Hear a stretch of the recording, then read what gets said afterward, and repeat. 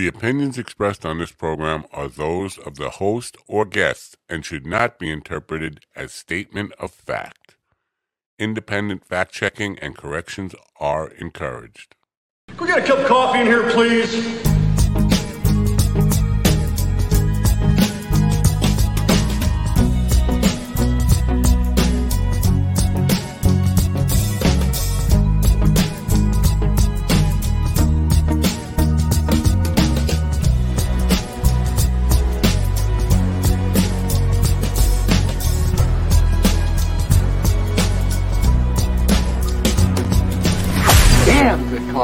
And hot. Wake up, America. You've got a dog that needs walking. That's right, sunshine. Just put on a big pot of strong coffee and get ready to type your little hate mail with your opinions about kumbaya and flat earth insanity. Stand-up comedy? You want stand-up comedy? Well, we've got sit-down comedy. It's time for Coffee with the Dog. You make me laugh. We'll certainly do our best. Good morning, folks. What the hell day is it? You know what? It's 420. That's what day it is. Smoke 'em if you got 'em. It is Thursday, April 20th, 2023. Good day to be alive. Great to have you here. Thanks for coming. All that. Today, Paula Jane Newman, who is a comedian, actress, mental health advocate, meditation coach, and a whole lot of other stuff. She's been on so many television shows. I'm surprised she's not a household name. She's been on a lot of television shows, a lot of films and stuff like that. And she's got an unusual accent. We'll talk to her about when she gets here. That should be in, 15 minutes or so. Anyway, last night, if you missed it, and you probably did, because you were doing something you shouldn't be doing, as usual, Craig Johnson and I were having a conversation about boomerism.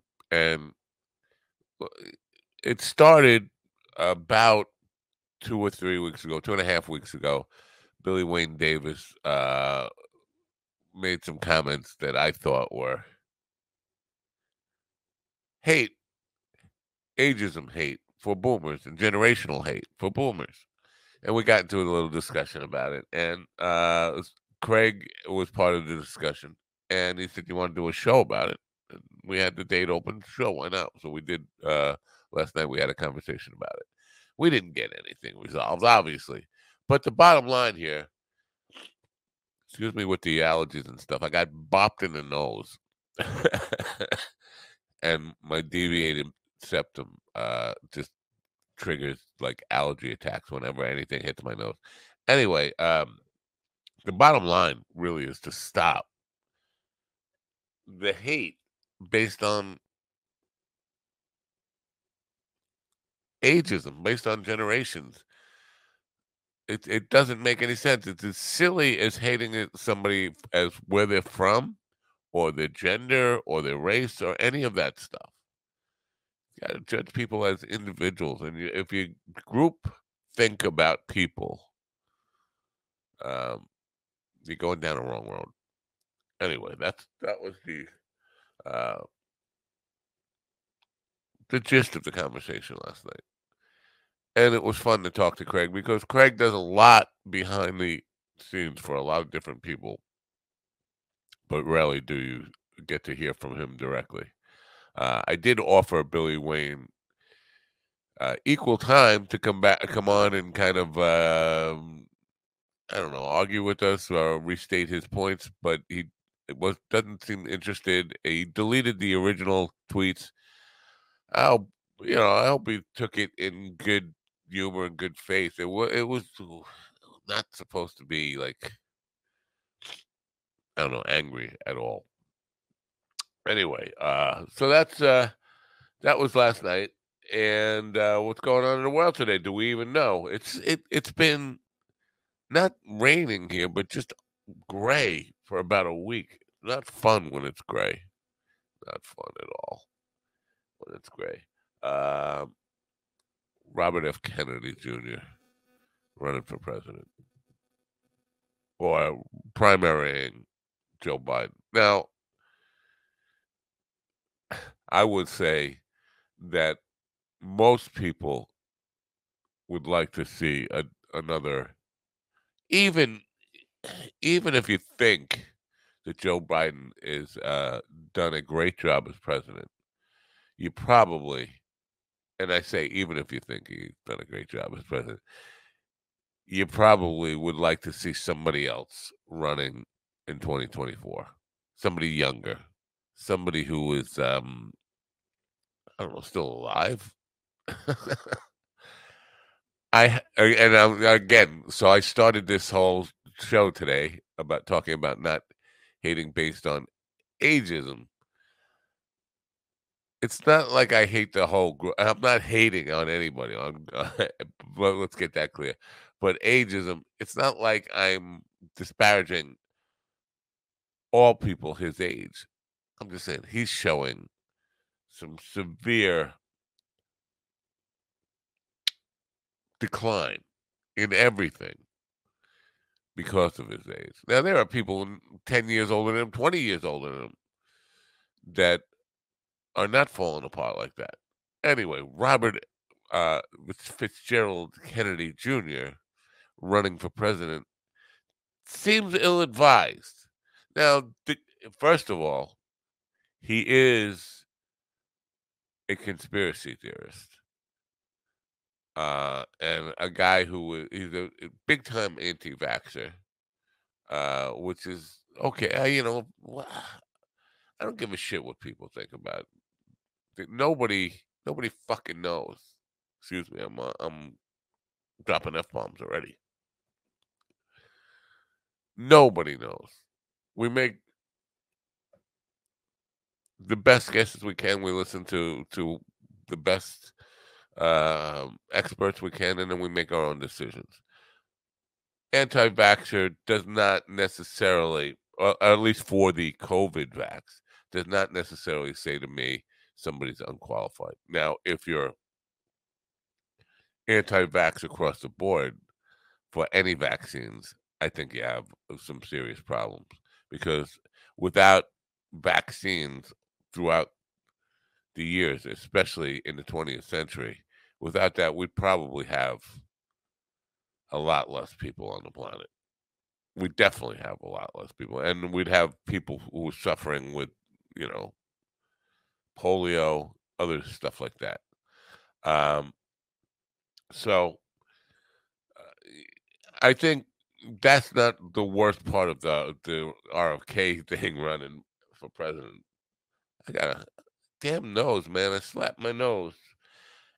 The most disturbing part of the RFK thing is being a conspiracy theorist, as he is, and worried about every conspiracy that comes down the pike. The one that two that he seems to ignore have his last name in them. Talking about his uncle and his father. He doesn't seem to be at all concerned with the conspiracy theories surrounding that, or getting to the truth about that. Them. It's early for me. I'm sorry. It's early for you too. I know. But if you're a conspiracy, this has got to be weird. Now, you're a conspiracy theorist, and your father and your uncle are at the heart of two of the biggest conspiracy theories that ever happened in the history of mankind. And you don't care about those two. You care about solving, I don't know, his cousin, JFK Jr. is still coming back, QAnon stuff.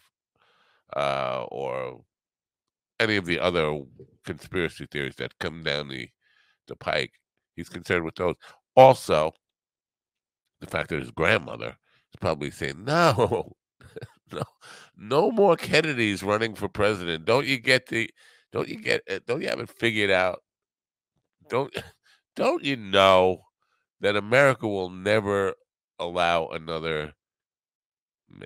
I will be shocked. Listen, I could be wrong about this, but I want to say it in the Seinfeld voice. Don't you know what's going on here? Every Kennedy that runs for president or becomes president, let's just say, um, ends up in a box. You don't want to do it. I'm not saying that he would definitely get assassinated if he ran. Ted Kennedy didn't, but his character was assassinated long before he even decided to run. So, but the odds of a Kennedy running successfully, pretty small, in my opinion. I think it's ill-advised to even suggest he run. He doesn't seem like he's been playing with a full deck. Anyway, UFOs have been in the news for about 2 weeks every day, and nobody's paying attention to them. It's like we've become, excuse me, with the sniffles and all that stuff. We've become numb to this whole stuff. And also, let me just say, there have been mass shootings that we have just not even paid attention to in the last week. A couple of them. It's like we've become numb to that. But now we'll become numb to this idea of, there's spaceships and UFOs flying everywhere. We don't know spaceships. Strange, anomalous things in the sky that can't be explained. Nobody's explaining them, and nobody seems to really care about it. I mean, and these are by credible sightings by everybody in all walks of life, pilots and all that stuff. Everybody's seeing this stuff far more frequently. And it turns out that Ronald Reagan was wrong. Well, that was certainly awkward. We had a power outage here in the studio. We're still waiting for the radio side to come back. I apologize for that, folks. I don't know exactly what happened, but we got the power back now. Again, I apologize for that. Just waiting for the audio side to come back before we get to our guest today. Gonna be a wild one today, I think, and we have another show tonight. Hopefully, we get whatever gremlins are going on here solved by then. I'm going to play some commercials for you while I get the radio side back up and running, and I'll be with you in just 1 minute here. Now, things are going really wacky here. Enjoy some Koa coffee while I get this going. This episode is brought to you by Koa Coffee. If you are a coffee connoisseur and want to experience the best coffee Hawaii has to offer, no blends, no compromise, try the true taste of aloha. Koa Coffee produces premium Hawaiian coffee, hand-picked, expertly roasted, and delivered from Hawaii to your door with aloha. From award-winning 100% Kona coffee grown on the slopes of the Mauna Loa volcano to the unique mocha beans of Maui, they strive to provide their loyal customers with the best quality and freshness. Since 1997, Koa Coffee has been known far and wide as a product of utmost quality, and their awards prove it. Koa Coffee was featured in Forbes' Top 10 Coffees of the World.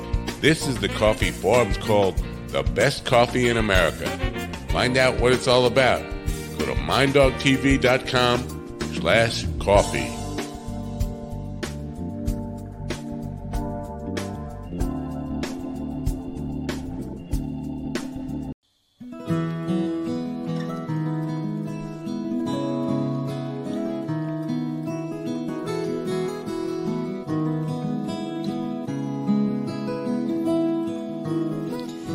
Saw your photograph today.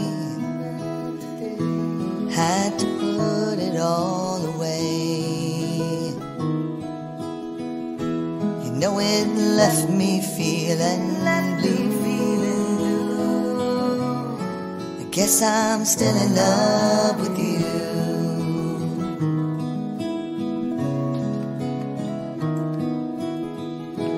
when I see you out around. It turns my whole world upside down.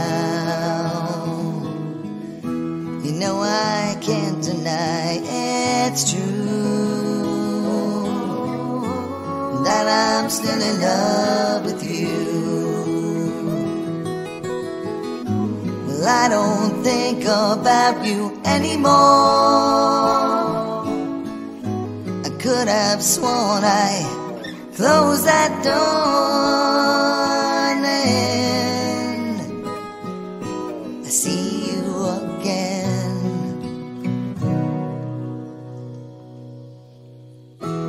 After all the time gone by,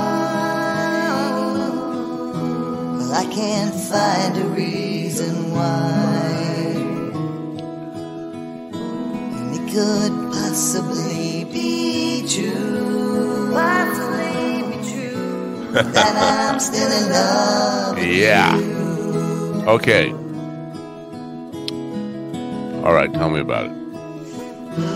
Guess I can't deny it's true. It's true. That I'm still in love with you.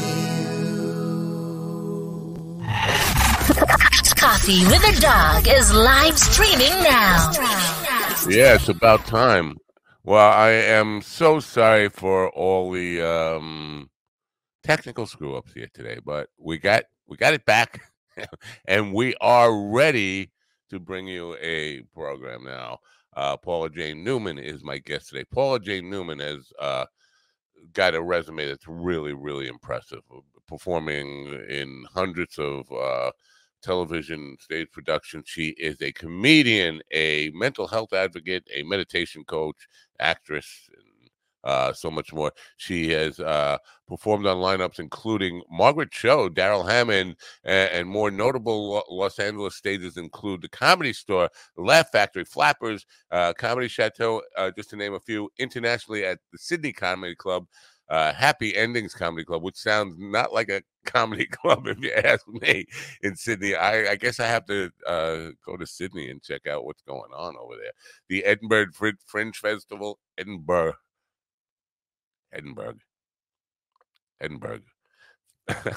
Say things right. Fringe Festival, and the United States United States at the famous House of Comedy. Where the House of Comedy is famous? How come I don't know about it? Anyway, she's here now, ladies and gentlemen. Please open your ears, open your minds, and help me welcome in Paula Jane Newman. Paula, I am so sorry for. You must have been like, "What? I know I'm supposed to be on the show." Welcome. Oh, well, thank you for having me. And maybe I should just quit while I'm ahead after that fabulous introduction. Yeah, well, I'm good with introductions usually. This is one of these days. You never know what's going to happen. So you talk funny, but I talk funny too. But I know that people are not sure where the accent's from, and I'm not sure. I mean, it's British, right? Yes, it is. And, it really depends who I'm talking to as to how strong it comes out, because people don't understand me. So I've adapted. I came over as a teenager. So you get me around a bunch of Brits, then it's going to get thick. And my family used to know. These ears are, I listen to a lot of accents because I talk to people all over the world.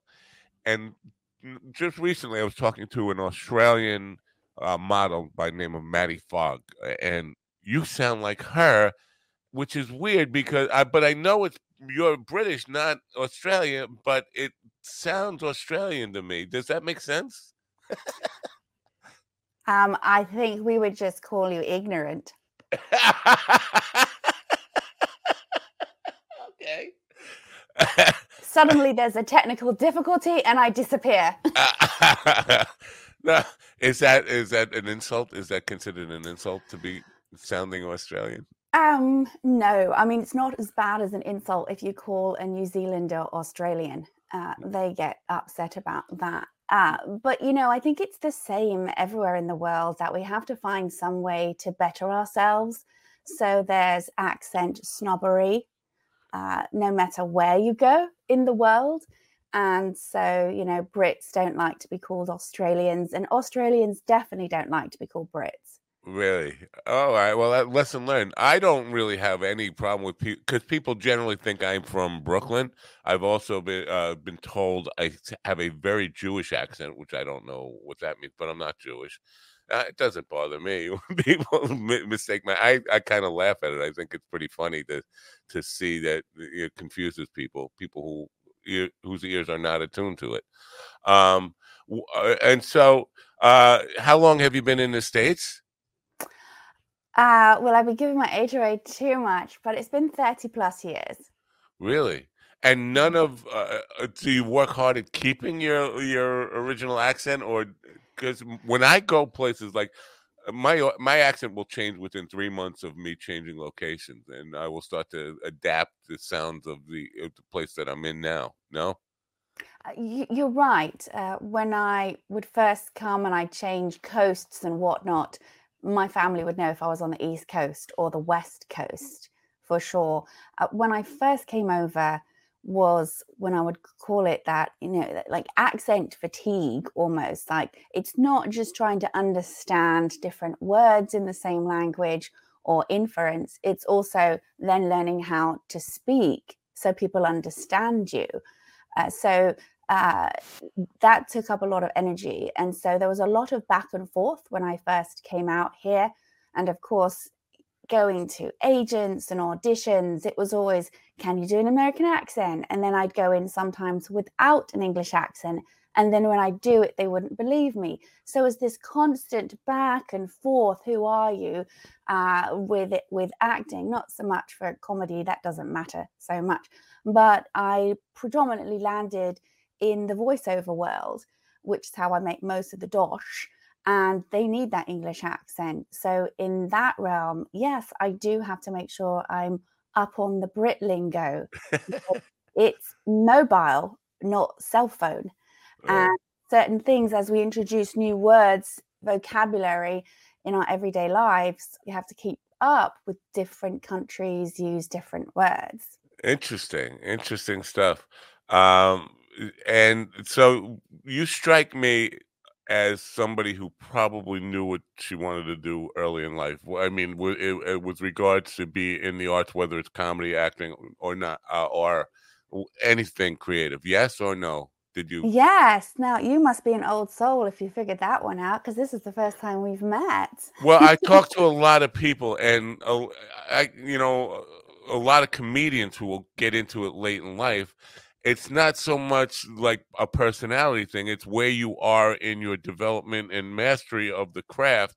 Because you seem like you've been doing it a long time and have put in the work to be where you are, rather than coming at it at a late age. Does that make sense? It does. I love it. But I will say, actually, did become more dedicated later in life to it. I call it the third time. You know, there's something, as we know with comedy, that the rule of three, there is something very special about three, right? It's not it's not a coincidence that we have comedy rule of three and the Holy Trinity. Oh, yeah. Okay. Can you explain the linkage? Yes, I will. Okay, so it's a number three, right? There's something that happens with three, you know, like when you say a joke, sorry, everything is mirrored when I'm looking, and they have always this one stray curly hair that just will not behave. So the Holy Trinity, 1, 2, 3, and when you do comedy and you that set up with that rule of three, we're actually very linked spiritually and with comedy. And why is that? Because when we laugh, we have a real belly laugh, like something is just funny and it gets us. That comes from our soul, right? It comes from deep within.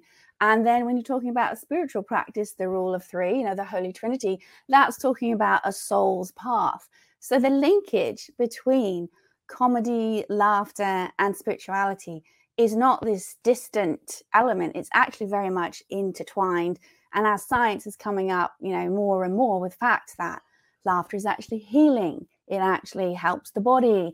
And so people, more and more are not like, oh, comedy is over there. Or if someone wants to perform comedy, oh, why would you want to air your dirty laundry, or it's so base? Absolutely not.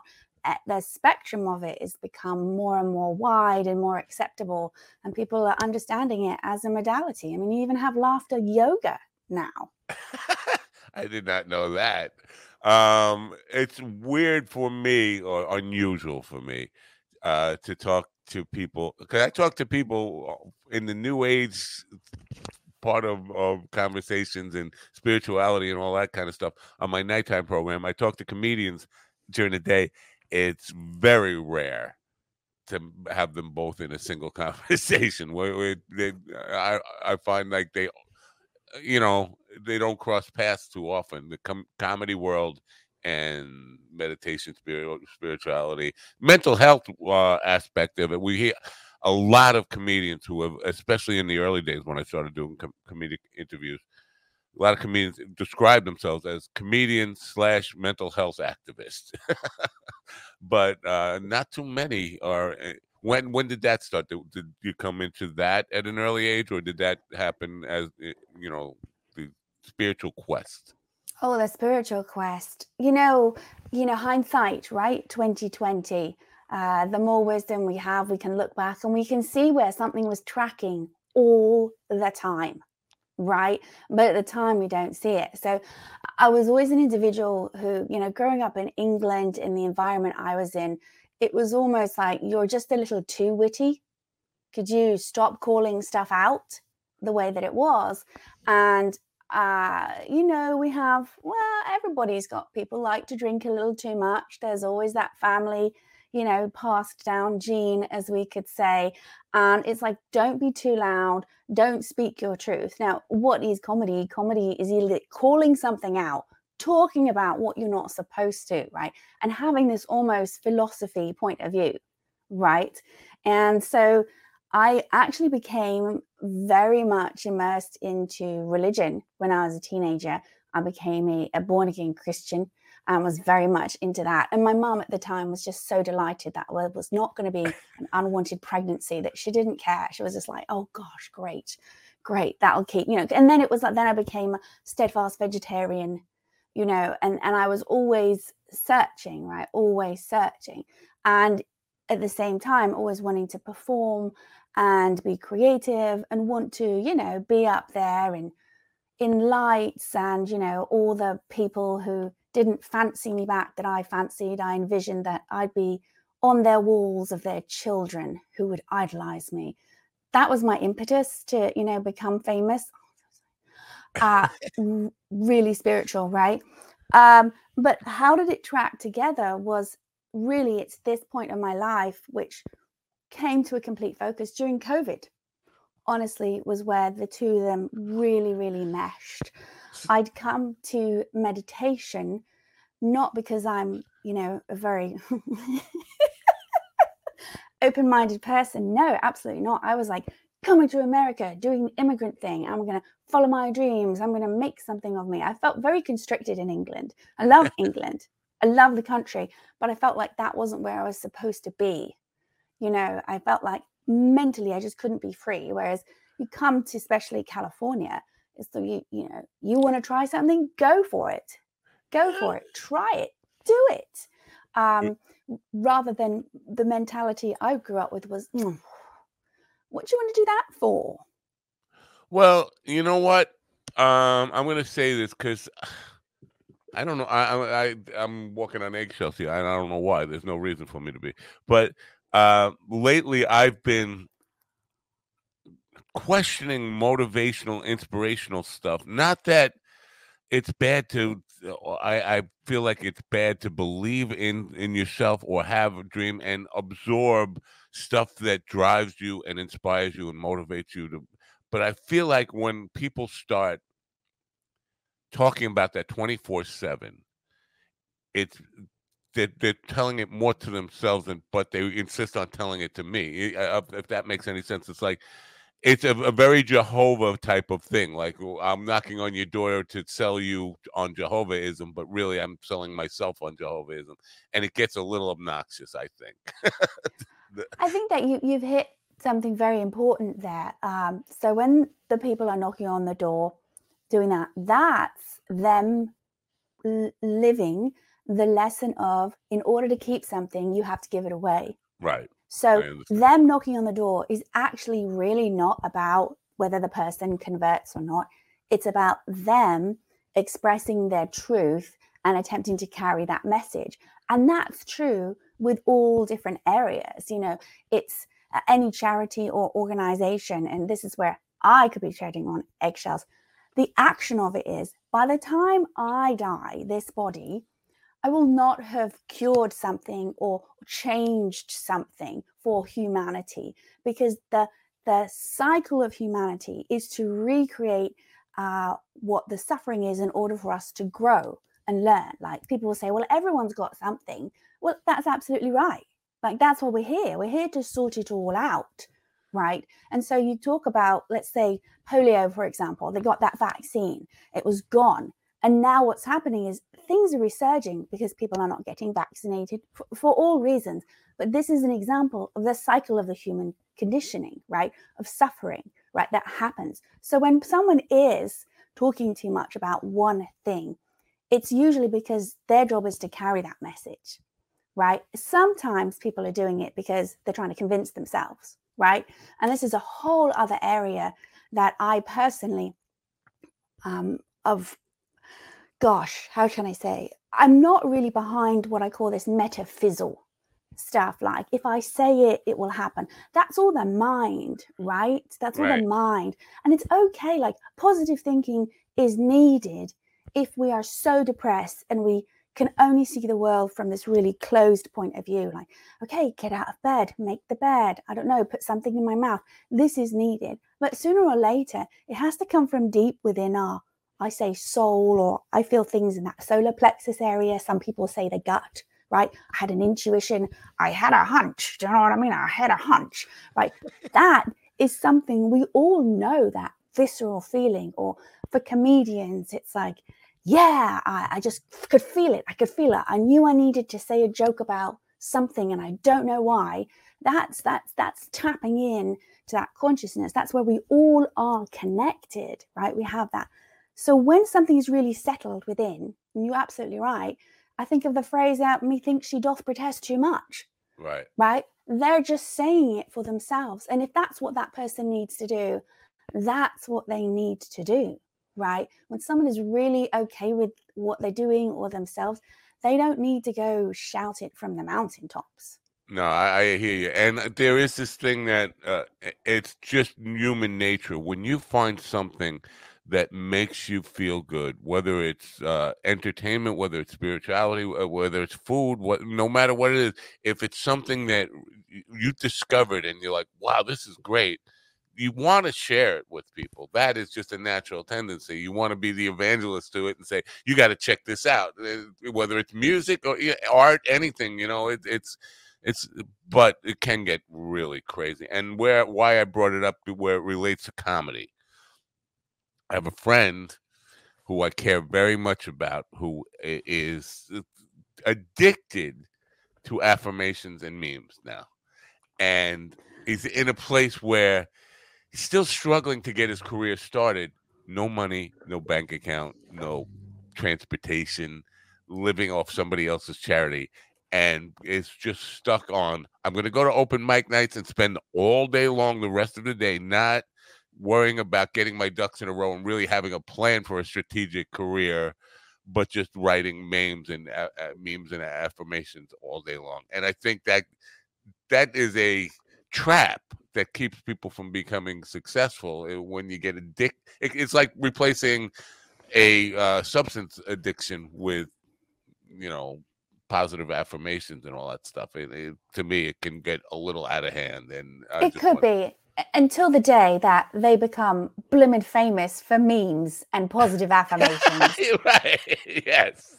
That was my point, that the people who are doing those positive affirmations, they're making money off of the positive affirmations. They're in the business of that. Those people that you see that are spending and again, a positive affirmation here and there or one a day is fine, but when it's 24/7 and all you do is talk about that all day long, it gets to be like, okay, you must be selling it, or you want to be you want to be Tony Robbins. You don't want to be a comedian.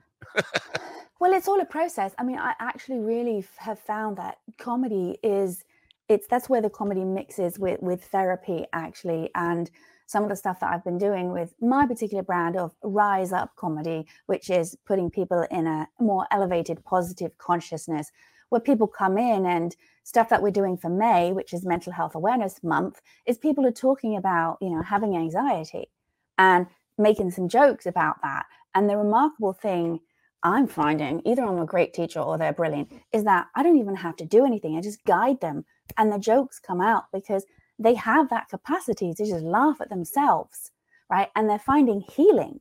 I was like, so how have you been finding yourself in your life? Right? And they're like, you know what? I'm not so obsessive about certain things. I don't know why. And I know why. It's because when we have that self-expression, which stand-up allows us to have, that we don't have in any other form, right? In any other form, that there is a healing element of being able to express our truth, right? And that, with the person doing the memes or whatever, there's something they're trying to get to express within themselves, right? And that is where comedy is healing, not just for laughing to watch, but for participants as well. So who knows, maybe that process of that person for 2-3 years needs to go to open mics, need to do what they need to do, and then they're ready to just either pop off and say, okay, I'm closing the door altogether, and this is what I'm doing with my life, or they're just so ready and they say, that's it, no more mics, no more memes, I'm going for bust. Right. Do you get less or more or the same amount of heckling that a comedian who is not talking about these kinds of things would get? I would imagine I get less, because I would think so. I also, with what you're saying, referencing someone who's, I call it energy, expounding energy, like they're overspending their energy, right? For me, I can't do that. I also have chronic pain from a long-term injury, so I have to monitor it. So I'm very strategic about where I place myself to either do a show, or if I, ever did the open mics, because if I come away more depleted energetically, and that's not saying a heckler can do that, because sometimes a heckler actually can bring something up and one finds something, right? If I'm in a place where I'm depleting energetically rather than growing, I won't go back there. So it will stop that heckling environment, because I'm not overspending my energy in areas, right? So if I'm overspending and I'm doing a show and someone heckles, I can't take it. But if I'm in and centered, I either have the power to be able to shut it down straight away, or say something that then allows the audience to shut them down, right? I mean, obviously, if someone is just too drunk and they're not cognizant, it's time for people to walk them out. Yeah. Now, part of it, you just said you strategically choosing, I don't know, I'm paraphrasing what I heard, but strategically choosing the places you choose to perform. And I think that's an important thing. I don't think everybody, especially young people looking for opportunities, they're going to say yes, they're an easy date. They're going to say yes to anything that comes their way. I think it's important to learn that discipline to say, this room, this opportunity is a good opportunity, but not for me. It just doesn't fit who I am and what I'm trying to do. And I think that takes a while to develop and understand. I'm in a performing situation, a band, and we have some conflicts with this. I am still that easy date who will take any gig that's offered, and my partner is like, No, we only have to take the ones that respect nice rooms that treat us with. And I'm like, I'll play dive bars. So there's that. But learning that, was that natural for you, or did that come like through experience and time?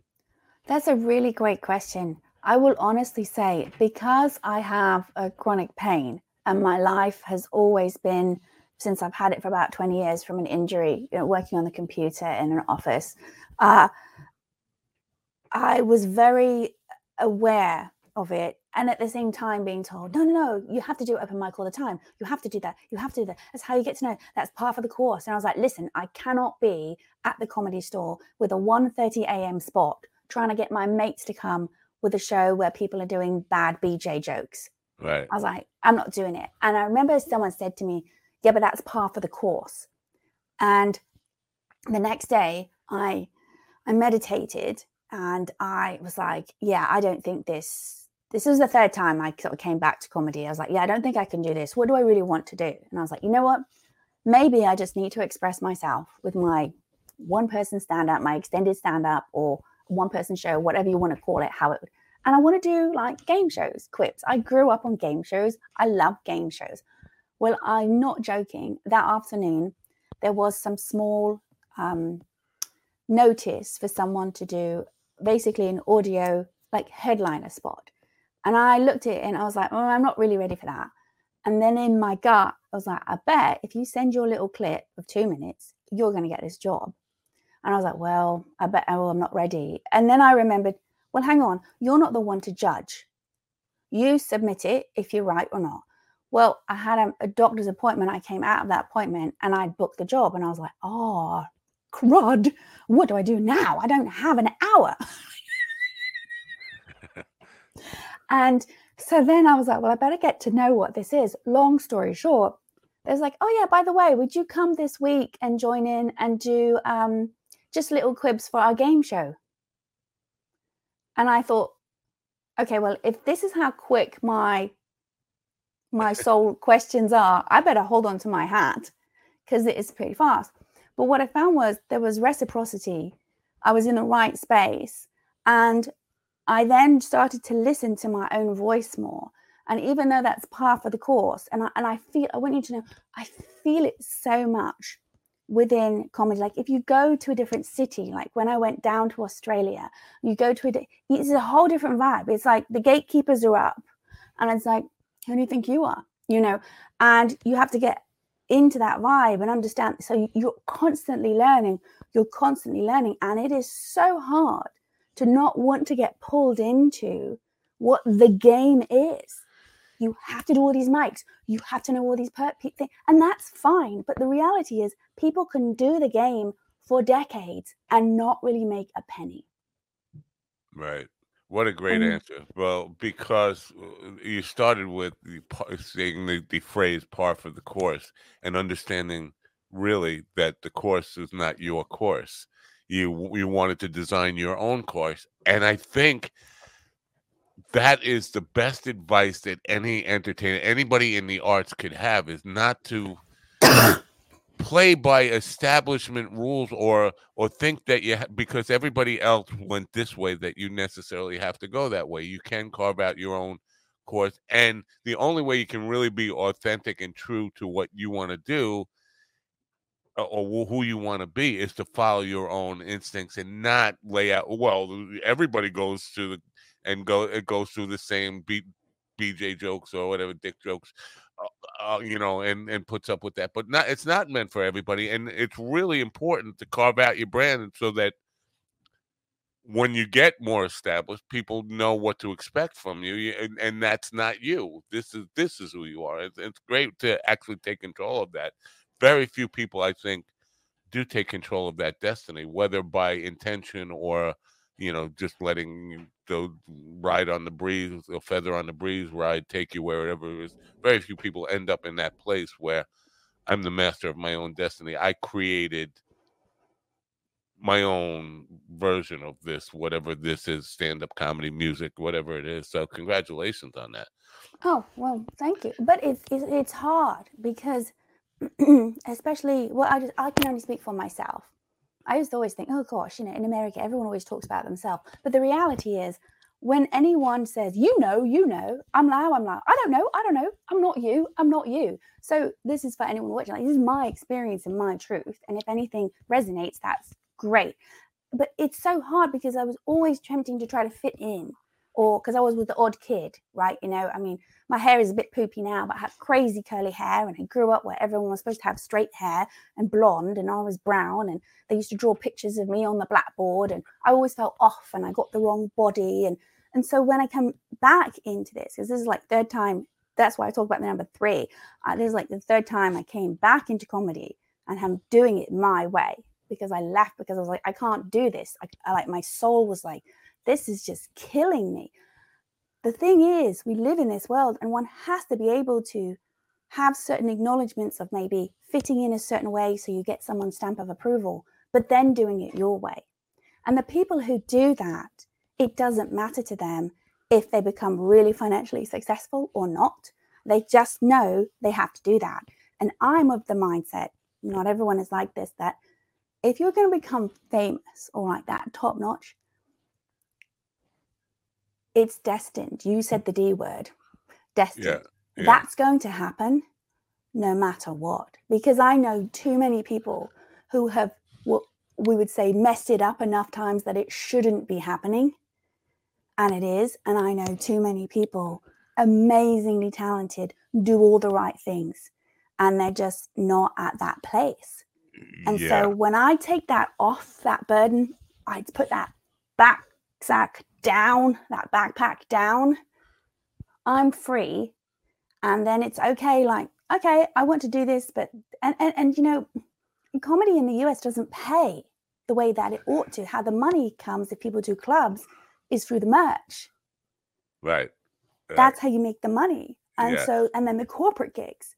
And so what I'm wanting to do is fuse all of who I am, which happens to be part of the mental health and the wellness and the comedy, having the little bite, as it were, in what I say, put that into what's missing. And you say it's so rare to have both worlds, but that's where there's the gap. And now this is where I get passionate. Like, I'm here for you to mind the gap. I need your mind in the gap to back what we're doing, have what's happening, because it will shift not only people in comedy being more empowered to really be who they are, right? And take that mental health step, but other people to realize that, they can't express themselves. It's really music, you can express yourself. But going back to your truth from this, like, this is every, that throat chakra, speaking your truth. Look what's happening in the world. So many people can't. And being able to have a vessel to do that, whether it's you're a business person and you're doing it simply just for one showcase to do it, huge amounts of self-centered fear melt away. I did like lots of improv and all that kind of stuff. But the first time I did stand up with an audience, I was like, oh my God, if I've ever needed any kind of medication or mind-altering substance, now is it. Like, it brings up so much fear within the body. But when I overcome that, I'm just so much more complete as a person. And that's why I think a lot of people who are open with mental health challenges that are in comedy is because they see the healing that happens with it and are acknowledging what it is to speak one's truth and have someone say, I relate to that, or even worse, I don't relate to it, and you bomb. Well, there's so much to unpack in that. We're already like 7 minutes from 10 o'clock here. I know it's very early for you, but if it's okay, if we go a couple of extra minutes, because there's a lot to unpack in that, and I wanted to talk about what you just said there. Oh, 100%. Sorry, I get very chatty. No, I appreciate what you're bringing to the table here, because I feel like this is important stuff that I want to share, especially with young comedians, young entertainers, young creatives who want to be in the arts. Now, first you started talking about fame. And I feel like fame, and I do agree with you, there are people who seem to be destined for it, or no matter how badly they act, no matter how undisciplined or really caring about mastery of their craft they get famous. There's a lot of people who get famous because of mastery of craft, but there are some people who get famous in spite of not having mastery of craft. But all of that said, fame, I think, is a problem in the mentality of people who get. I know this was for me, and it was really made me waste a lot of years of my life thinking that fame was a worthwhile goal of in and of itself, rather than doing it for the reason of expressing myself, expressing my own truth, as you put it. Getting caught up in it, like fame was important to me, and I think once you let go of that and know that, like you said, if it's going to happen, if fame is going to happen, it's out of your hands in most cases anyway. It's a destiny thing. It's a star-crossed thing. However you want to explain it. Don't worry about fame. Worry about being the best you can be at who you are, and being really true to your own self. And if fame is going to happen, it's going to happen. And, once you do that, I think it frees you up to really be happy and enjoy what you're doing. Do you agree? Absolutely, 100%, because fame is seen as this is the great goal. How do you know you've achieved? Oh, my son is doing so well. He's got this job, and now he has this house, and now he's found a partner, and now he has a child. I mean, like, it's so boring. Yes. Now, but yet we are all subject to it. So fame, is the epitome of that. Like, oh, if you don't have a family, well, at least you have a big career. But if you have all of it, like, you've done well, you've achieved in our society. Hello, everybody. Let's carry on with the corporate mainstream. And there's nothing wrong with any of that. I love all of that. But the fame is the epitome of like, oh, I've achieved it. I've done it. I've done it. And so if I get that, it's okay to be an artist. Right. Well, the problem, I think, a lot of young people today can't tell you what they want to be famous for. All they want to be is famous. And like, I want to come in the room so that everybody knows who I am and notices me. But what am I contributing?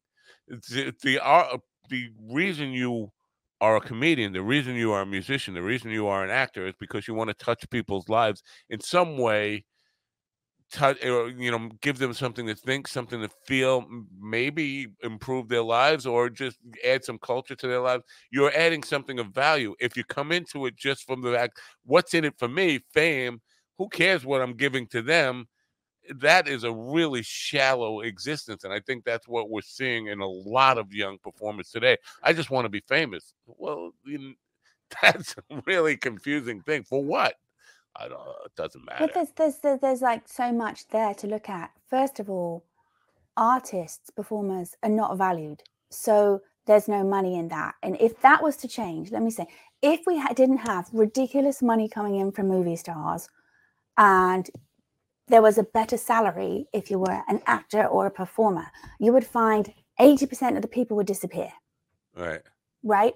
Because it's this prestige thing. Like, you could make it big. This is my way out of this environment if I have the golden ticket or if I win the lottery, right? And then the deeper issue that you've hit on is that why so many just want to be famous. What is it? Being seen, being heard, being acknowledged. What if we worked on that stuff first? Yes. And then one would discover what we are to be seen and acknowledged for. And then the fun would come back for it. I mean, if we take backstage, the cutting down, is someone going to know that I do this joke and purposely set it up so if I say it, it won't work? All of that stuff doesn't need to be there. One also doesn't need to suffer to be an artist, to find the depths of one's soul. And why? Because we're not trained. When we raised as children, we're not trained to lead by our soul. Like, who is this person? People assume because we have their genetics that I'm going to be, oh, you look like your dad, or you're going to behave like your aunt. What about I have picked these genetics on purpose to reflect who my soul really is? And what if I feel like I am the black sheep in the family on purpose, so I break from it because that's what I have to do this lifetime, right? What if we worked on that aspect of who we were? We might find we're going to have A, less problems in society, and B, people don't have to keep trying to do the norm. to feel okay. And, you know, then you need the meds, and then you can't sleep at night, and then you have meds to sleep at night, but all they're doing is knocking you out. You're not sorting out the stress. You're not sorting out the deeper rooted issues, which is why, you know, what did I watch on telly? I watched something last night and I was like, they're just missing the whole point. They're missing the point of digging down deep, like what the hippies were doing, what was happening in the 60s and then ended up happening in the 70s with the revolutionary movement for women was a huge movement forward.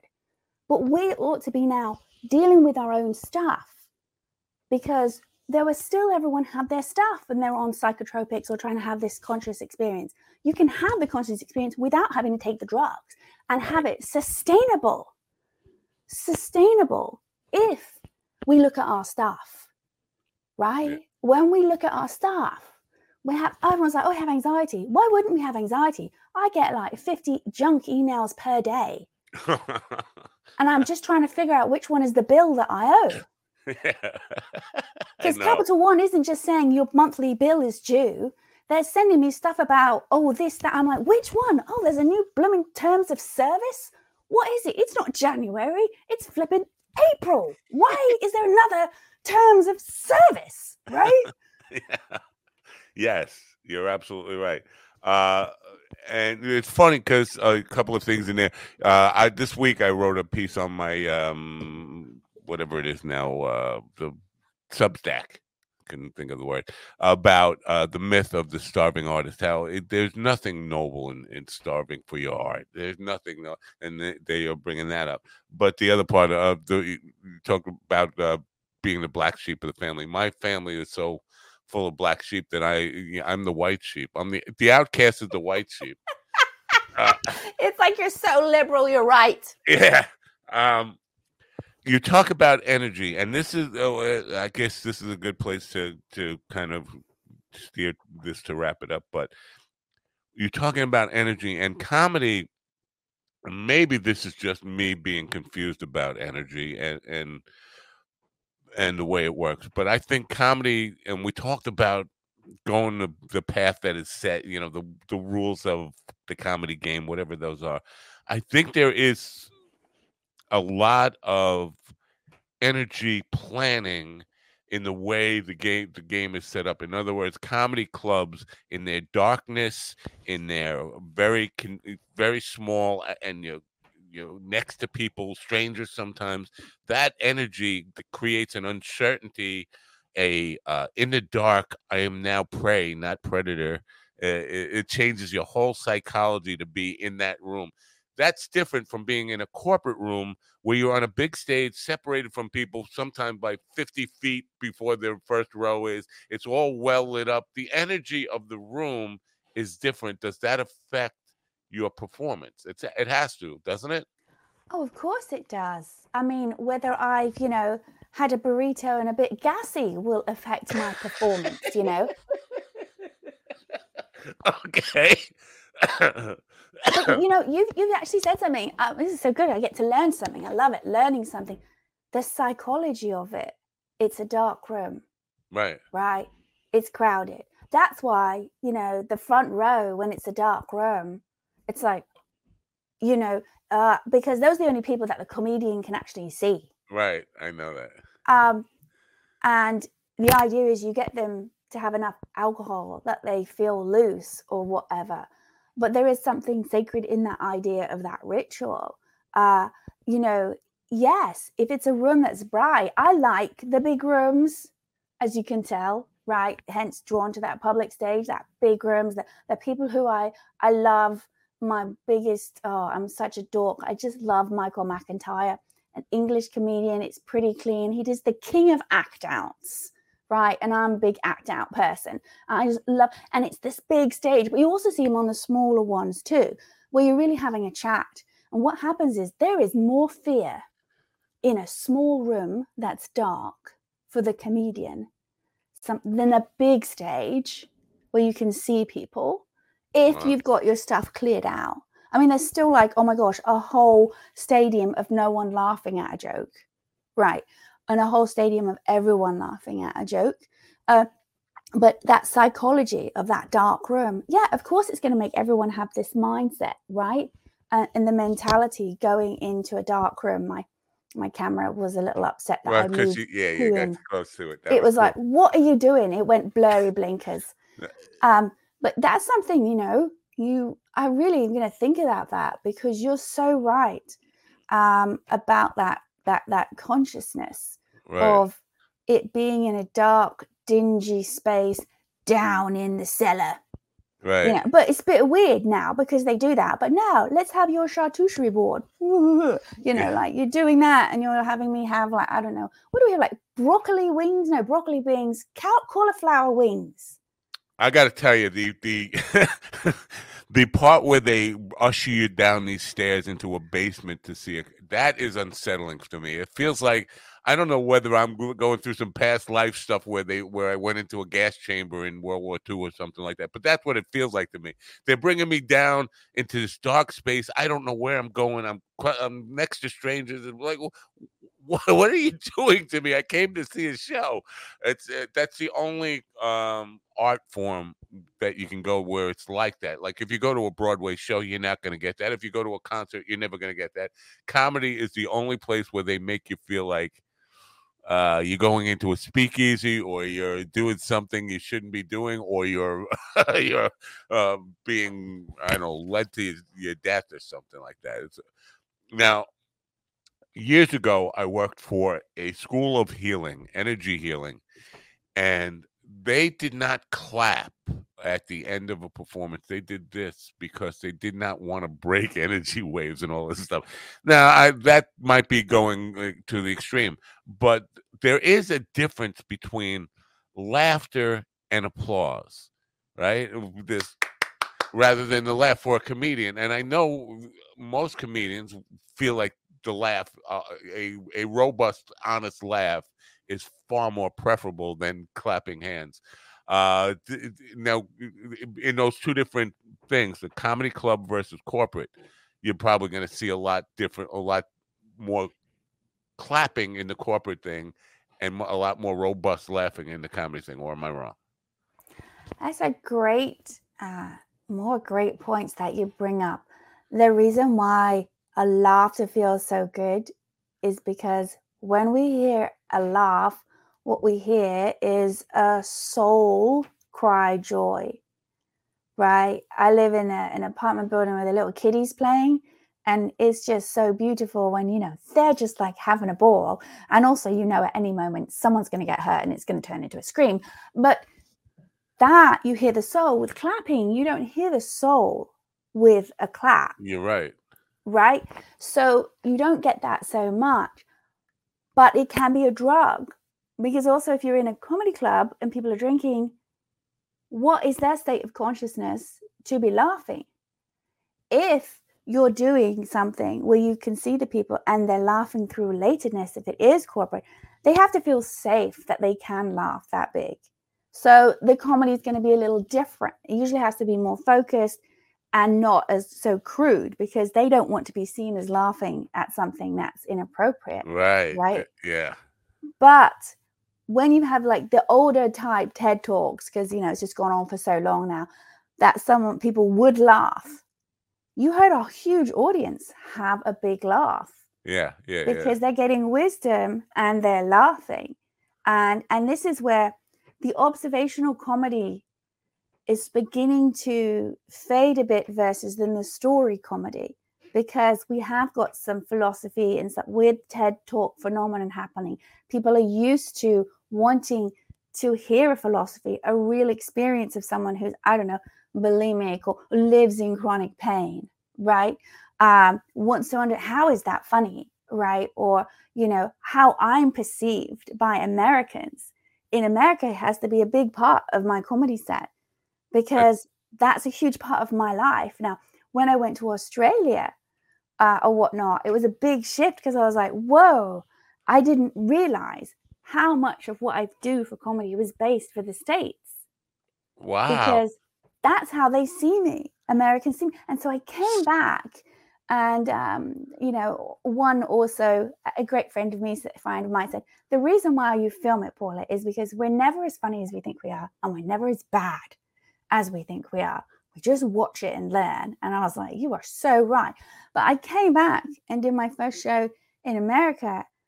And it was just like, oh, that's why there's all this laughter. That's why this is tailored for a US audience. Right.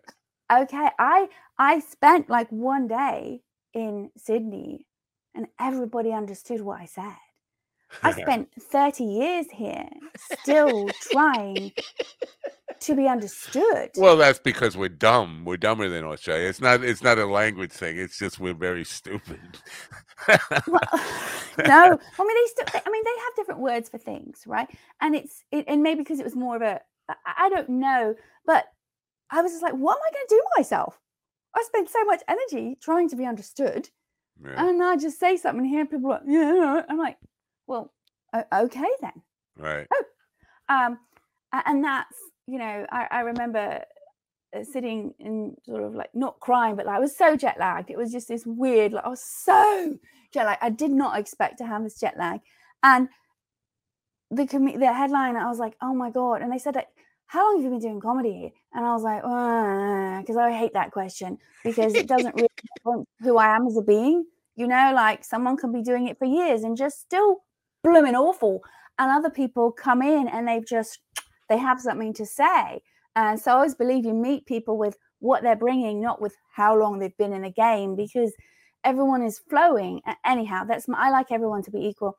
And they say, look, Paula, there are people who are world-renowned comedians, but when they first come here, they have to spend a couple of weeks understanding the psychology of this town. They said, like, look, you come here and you say you're from England and America. Some of the audience members actually don't believe you because they're used to hearing that all the time. And I was like, wait, what? And they're like, but don't worry about it because you're doing great. You're doing this to be an international. And I came back and it was like a huge up-leveling for me because I didn't understand. Most of my life was based about how Americans perceive me. Right. I wonder, because my intention in asking how long you've been doing comedy is not how long you've been doing comedy. It's a question that sounds like it's how long have you been doing comedy? The question really is, how long did it take you to discover that this is something you need to do and get the courage to actually do it? And that's what the real question is behind that when I ask people that. And I'm just wondering if everybody else who asks that question has the same intention that I do, or they really because nobody really cares about, like, you could be great if you're doing it a week, but what I really want to know is, how did you discover that this is who you are, and how did you get the courage to actually do what you want to do? Well, not everyone is as amazing as you are. Well, and I'm not blowing smoke up your holes. It is 4:20 after all. Most people want it as a status. Like, you see, that's why, because, you got to put in your 10 years, you got to put your time in. And maybe you do, but why don't I just meet someone with where they're at right now? Right. Yeah. And then be here and now. My personal experience, this is the third time I asked, I came out to Los Angeles from drama school. I went to Carnegie Mellon Drama back east, and we were the first year that did a showcase in LA. And I helped instigate that to happen because I just could not be in the cold anymore. It was minus 67 one year in Pittsburgh, and I'd come from England. I was like, I cannot go to New York. It's too cold. I need to thaw out. And so we went to LA, and at the end, there was a alum who is now passed on, who produced the Jerry Lewis Telethon every year for muscular dystrophy. Right. I think that's right. And he said to me, you need to go into comedy. And I was like, but I don't understand how to do it. So I followed another alum who was doing comedy, and I just didn't get what was happening. And then I got distracted with auditions and whatnot and what I thought I was supposed to be. Then probably around 2015-ish, I was doing a charity event and they had some comedians come, and there was a woman there who just seemed nice, like a nice person. And they were talking about maybe starting to do classes. And I thought, I have a feeling that's what I want to do. And it wasn't like a formal, it was a class, but it wasn't. It was like we go over to a house, we do a little bit of like brainstorming or something. And then I did some, and then I hit that wall. I hit the Los Angeles or also New York, the bringer wall, right? I hit the wall of I can't be there at 2 a.m. And then I went to an open mic. And at this open mic, there were all these jokes by males that were very inappropriate about women. And any woman that said anything was shut down. And I thought, I do not need to spend my energy doing this. This is not where I want to be. And so I was like, that's it. Done. And then what happened was COVID happened.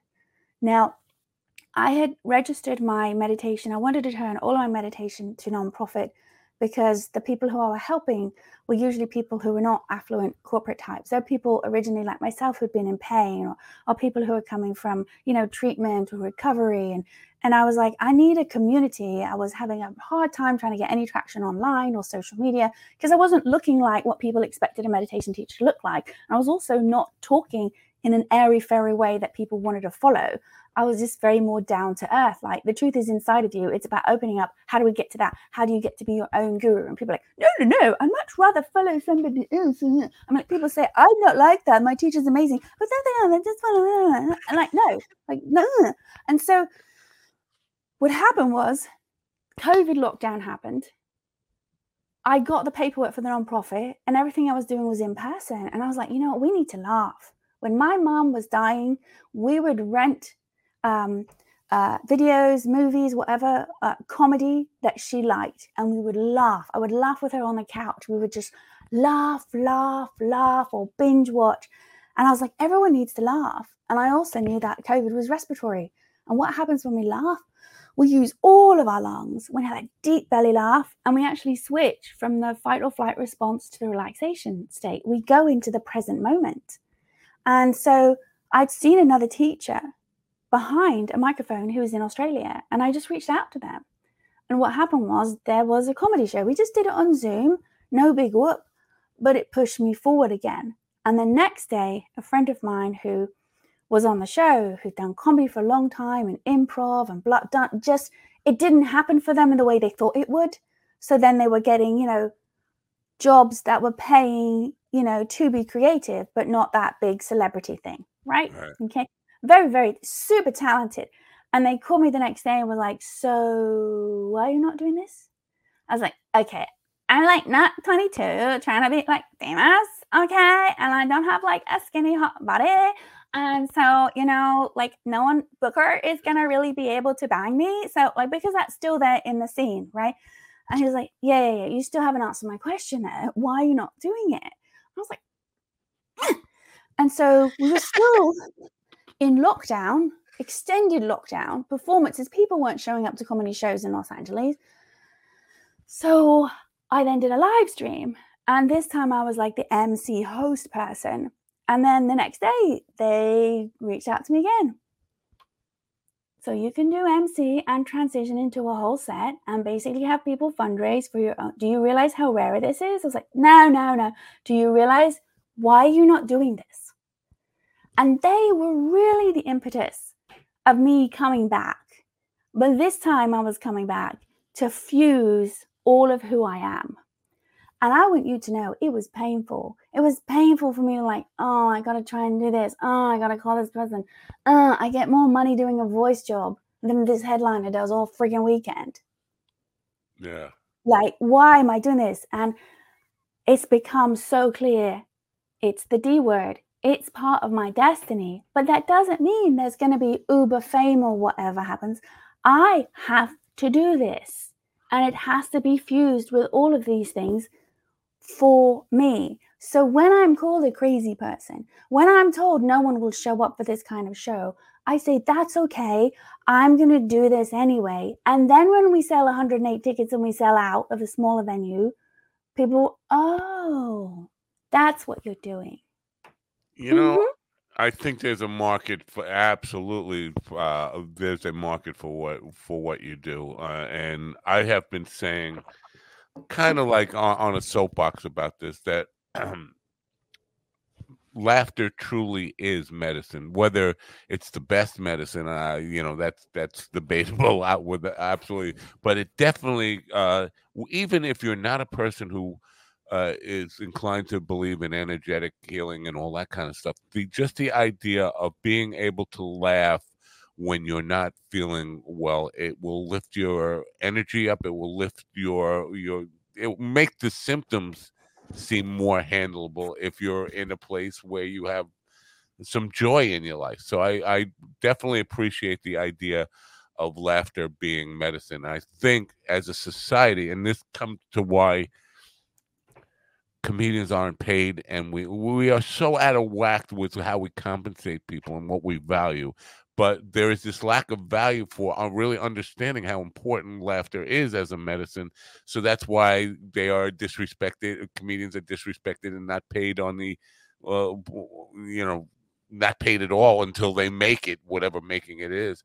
I think it's a terrible. But we see, guys who can catch a football get $50 million.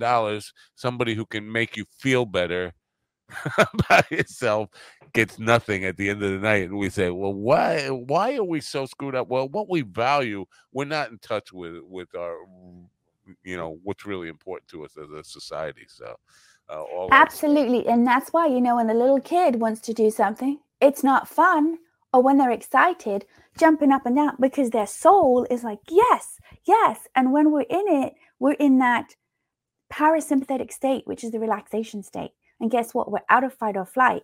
If we try to just mentally like, okay, I need to not be in a state of fight or flight. I have PTSD. All of this knowledge through the mind, super helpful. But if you laugh, right, you switch into that parasympathetic, that relaxation state you just drop in, right? And that is what all of this mumbo jumbo, airy fairy bollocks is trying to get us to do. Right. Great stuff. Your website, paulajanenewman.com. Now, I noticed you have 2 podcasts that you host.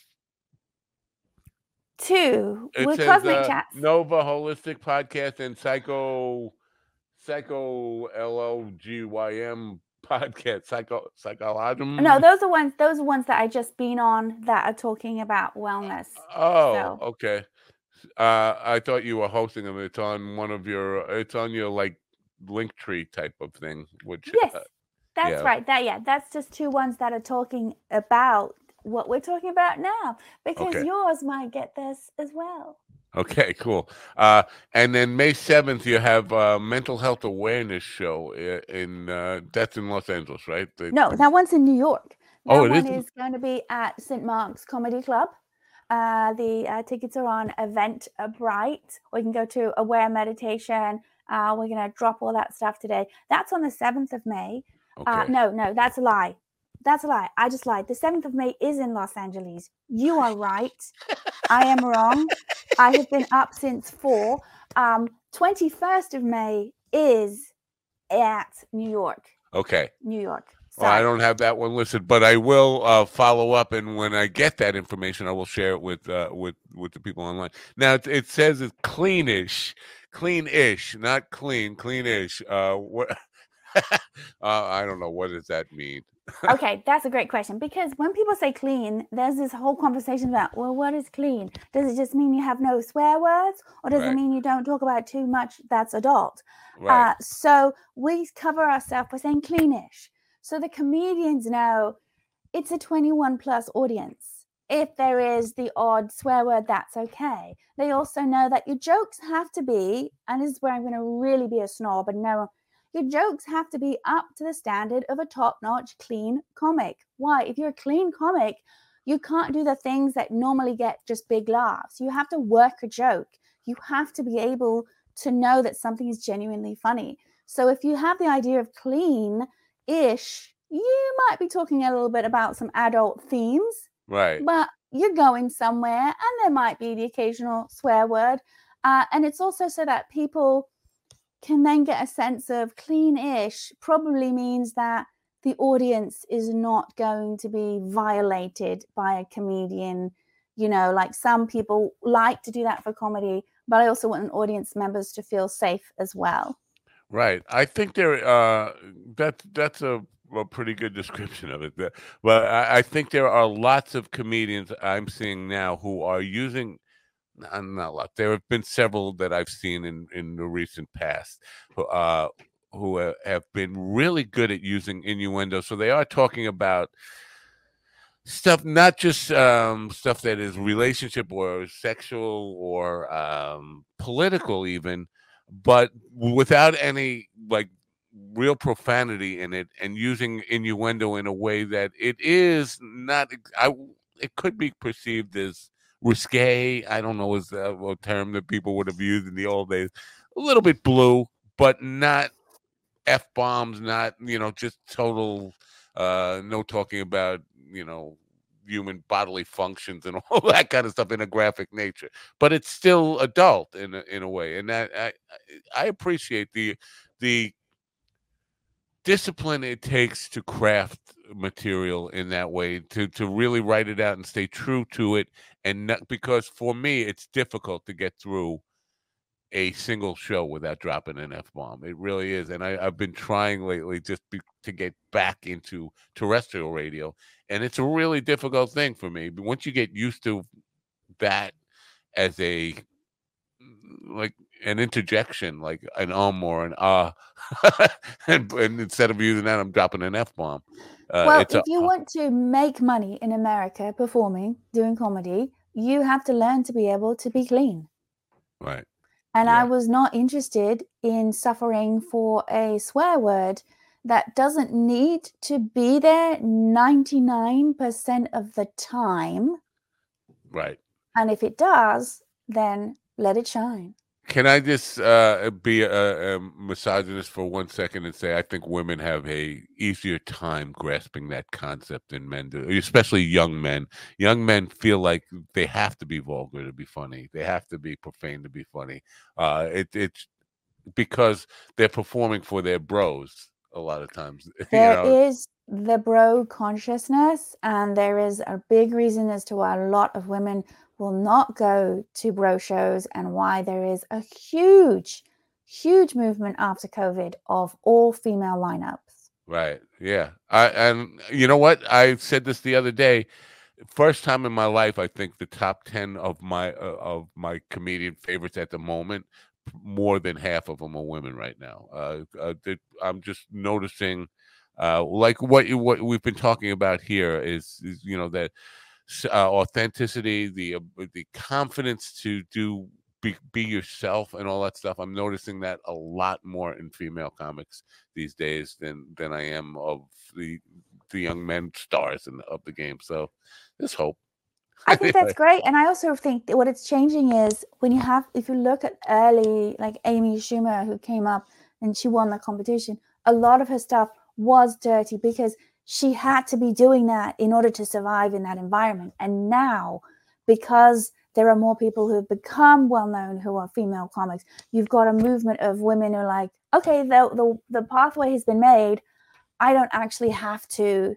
I don't have to be a man. Bro stuff. Yeah, I don't have to be a man, or the bro mentality, right? And now there's a space for other people to speak their truth, and there's an openness for people to want to hear. But I will be honest with you, I've watched comedians and I've watched the audience laugh and respond, and I thought, if that was in a female body, they wouldn't be laughing.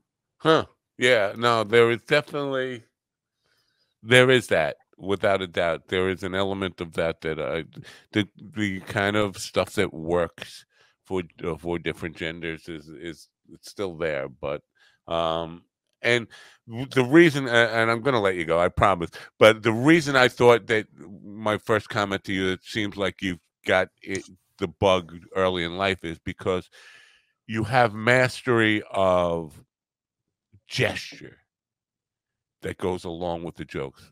And that seems like it has to come from discipline and the acting skills and all that kind of stuff that I see a lot more prevalent in women who just seem to be more comfortable with adapting physicality in the way into presentation than men do. Maybe it's just more women are more comfortable expressing themselves in that way. I don't know, but that definitely it's apparent to me, at least in the last couple of months since I've been really looking at these things with a kind of what's working here and what's not working, and an analytical eye.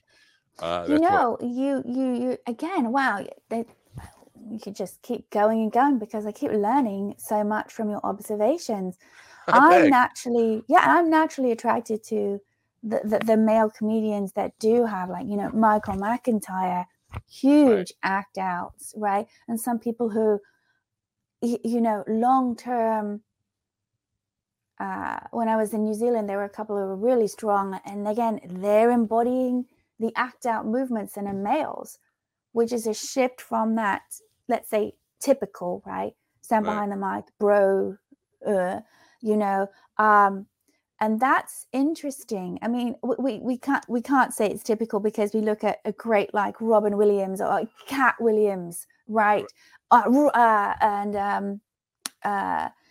Oh my gosh, it's so awful. Eddie Murphy, very, very physical. And we even see it now with, you look at Joe Coy in his specials, and you've got even Mark Maron. He was doing more embodiment. Wow. As Mark male never used to get off the bench. He used to sit on the stool. Yeah. And I watched the special. I wanted to see how he was going to address, his grief. Right. And was he going to go there? Right. And he did, which is showing, this is where we get cosmic, the path of the divine masculine, and we have masculine feminine within us, where it's not like necessarily body dependent, is to be more vulnerable. Right. And when we are more vulnerable, we are more open. And so he talked about that, and he did a few little act outs, and I was like, there's the vulnerability. And if you want to do on a younger element, I'm a big fan of Hassan Minhaj, and his first opening of his last big special was all about the fertility challenges. Right at the beginning, and doing some act out stuff with it. And so it is a more balancing of, taking that divine feminine energy, opening up the vulnerability by maybe being more physical. Very interesting. And I think it's excellent. I didn't even think about it. Cool. Well, thank you for getting up early and being part of the show. Please, if you can remember, send me the information on the May 21st show in New York, and I will get that out. In the meantime, the stuff for May 7th, the links are in the description, and the link to Paula Jean website is in the description as well. It's going across there. And the May 7th, so people know, it's limited because it's a free show, because it's part of the outreach for Aware Meditation for Laughter. So it's free. So those are going to be very limited ticket. And the 21st is also a fundraiser-ish. So there are ticket prices for that at St. Mark's Comedy Club. Excellent. Well, we're looking forward to seeing you. And please do come back sometime. I really enjoyed talking to you. Oh my gosh. Thank you for having me. It's been a learning experience, which already makes me younger than when I dialed in. Excellent. That's good news. And I really appreciate hearing that. Thank you so much. Have a great day. Bye for now. Bye. Bye. Paula Jane Newman, folks. Pretty cool stuff, I think. Lots, she said the word vulnerable. And when I had that guy on who was the author of the man, the guy, the woman hater man, the guy who wrote the book about how men are abused, and that guy, I brought up to the fact that many of the women guests, especially in the self-help realm of stuff, have used the word vulnerable to describe me, and he was really adamant. That's weak. You don't want to let them call you vulnerable. That's a bad word. I think the only way you can honestly approach communication in this world is to have some degree of vulnerability. You can't. It's a matter of trusting the person that you're communicating with, or people that you're communicating enough, not to attack you for being honest about who you are authentically. That's being vulnerable. And if you can't do that, then you can never really be honest with anybody. So maybe it's a matter of learning to trust. I don't know. But whatever it is, you have to somehow, at some point in life, let down your guard, or you can never be you. That's part of my takeaway from this conversation. I'm going to play a short song, and then I will be back to wrap up and give you a description of what is going to be happening tonight. Tonight, actually, I'll tell you about it in a minute. I'm just going to take a really short break, freshen up the coffee, come back, and we'll wrap this thing up. Let's see what we're going to play here. Let's go. I was playing that one before. Let's go with this guy.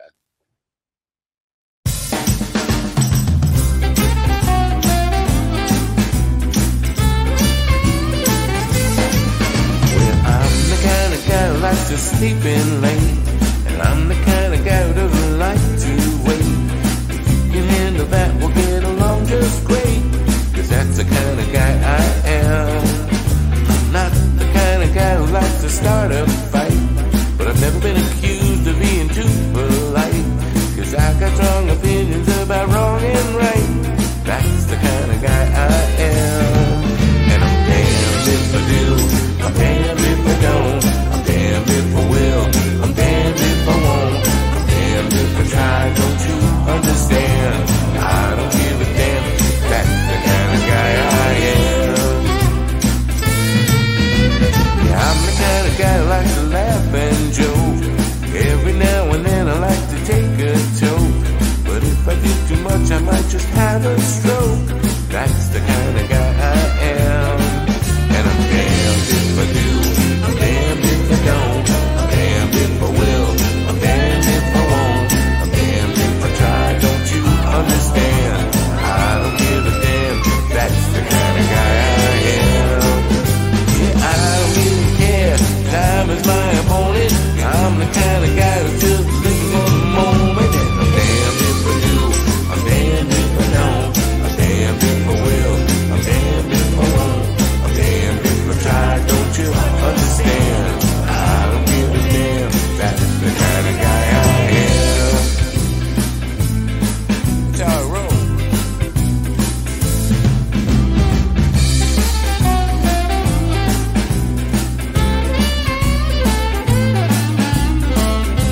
Oh, yeah.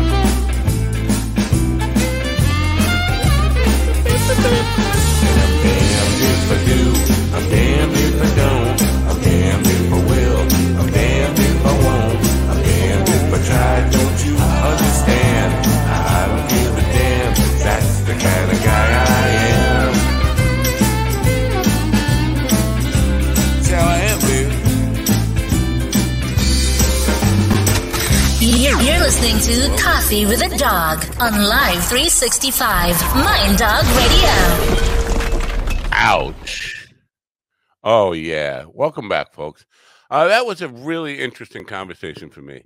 Different because although I do talk to a lot of people who are into energy and meditation and spirituality and all that kind of stuff, and I do talk to a lot of comedians, rarely, look at these hands. I'm doing gestures and stuff now.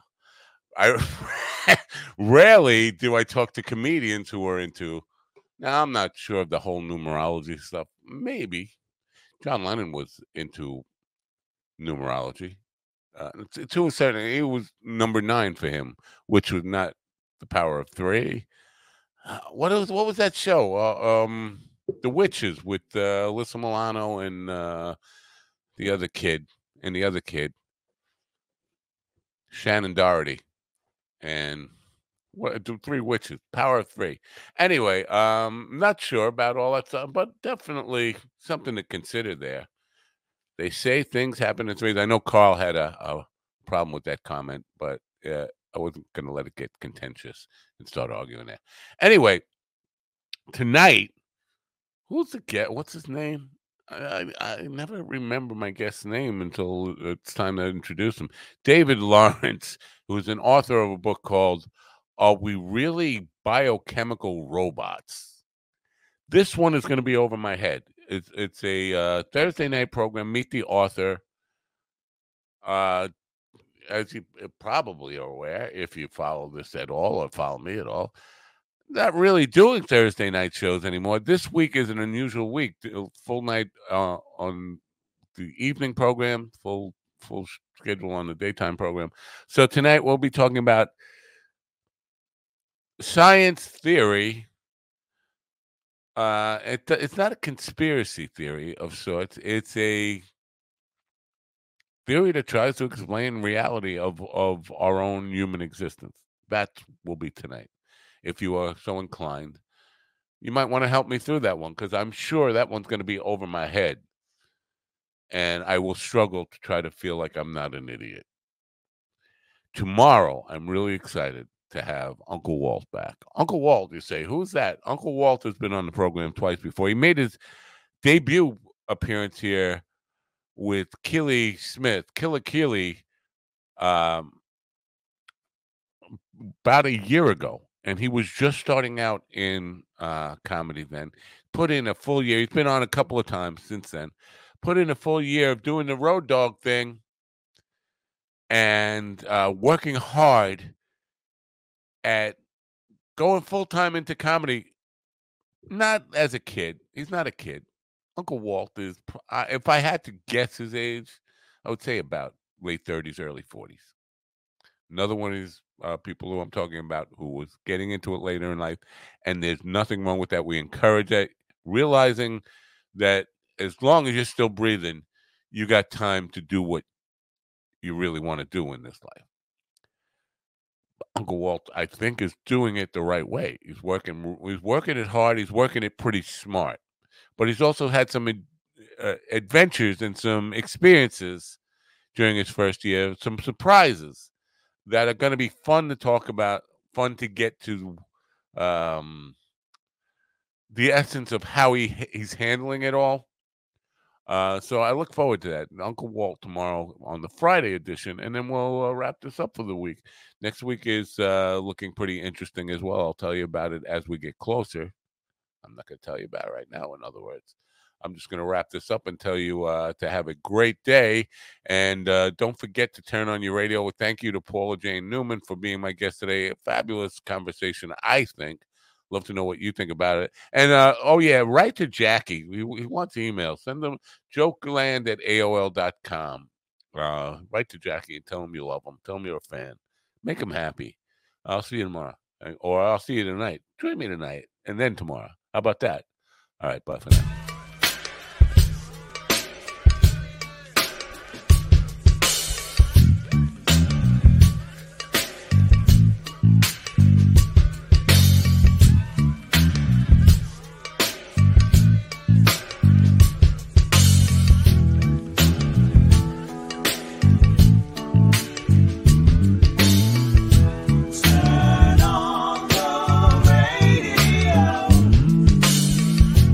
I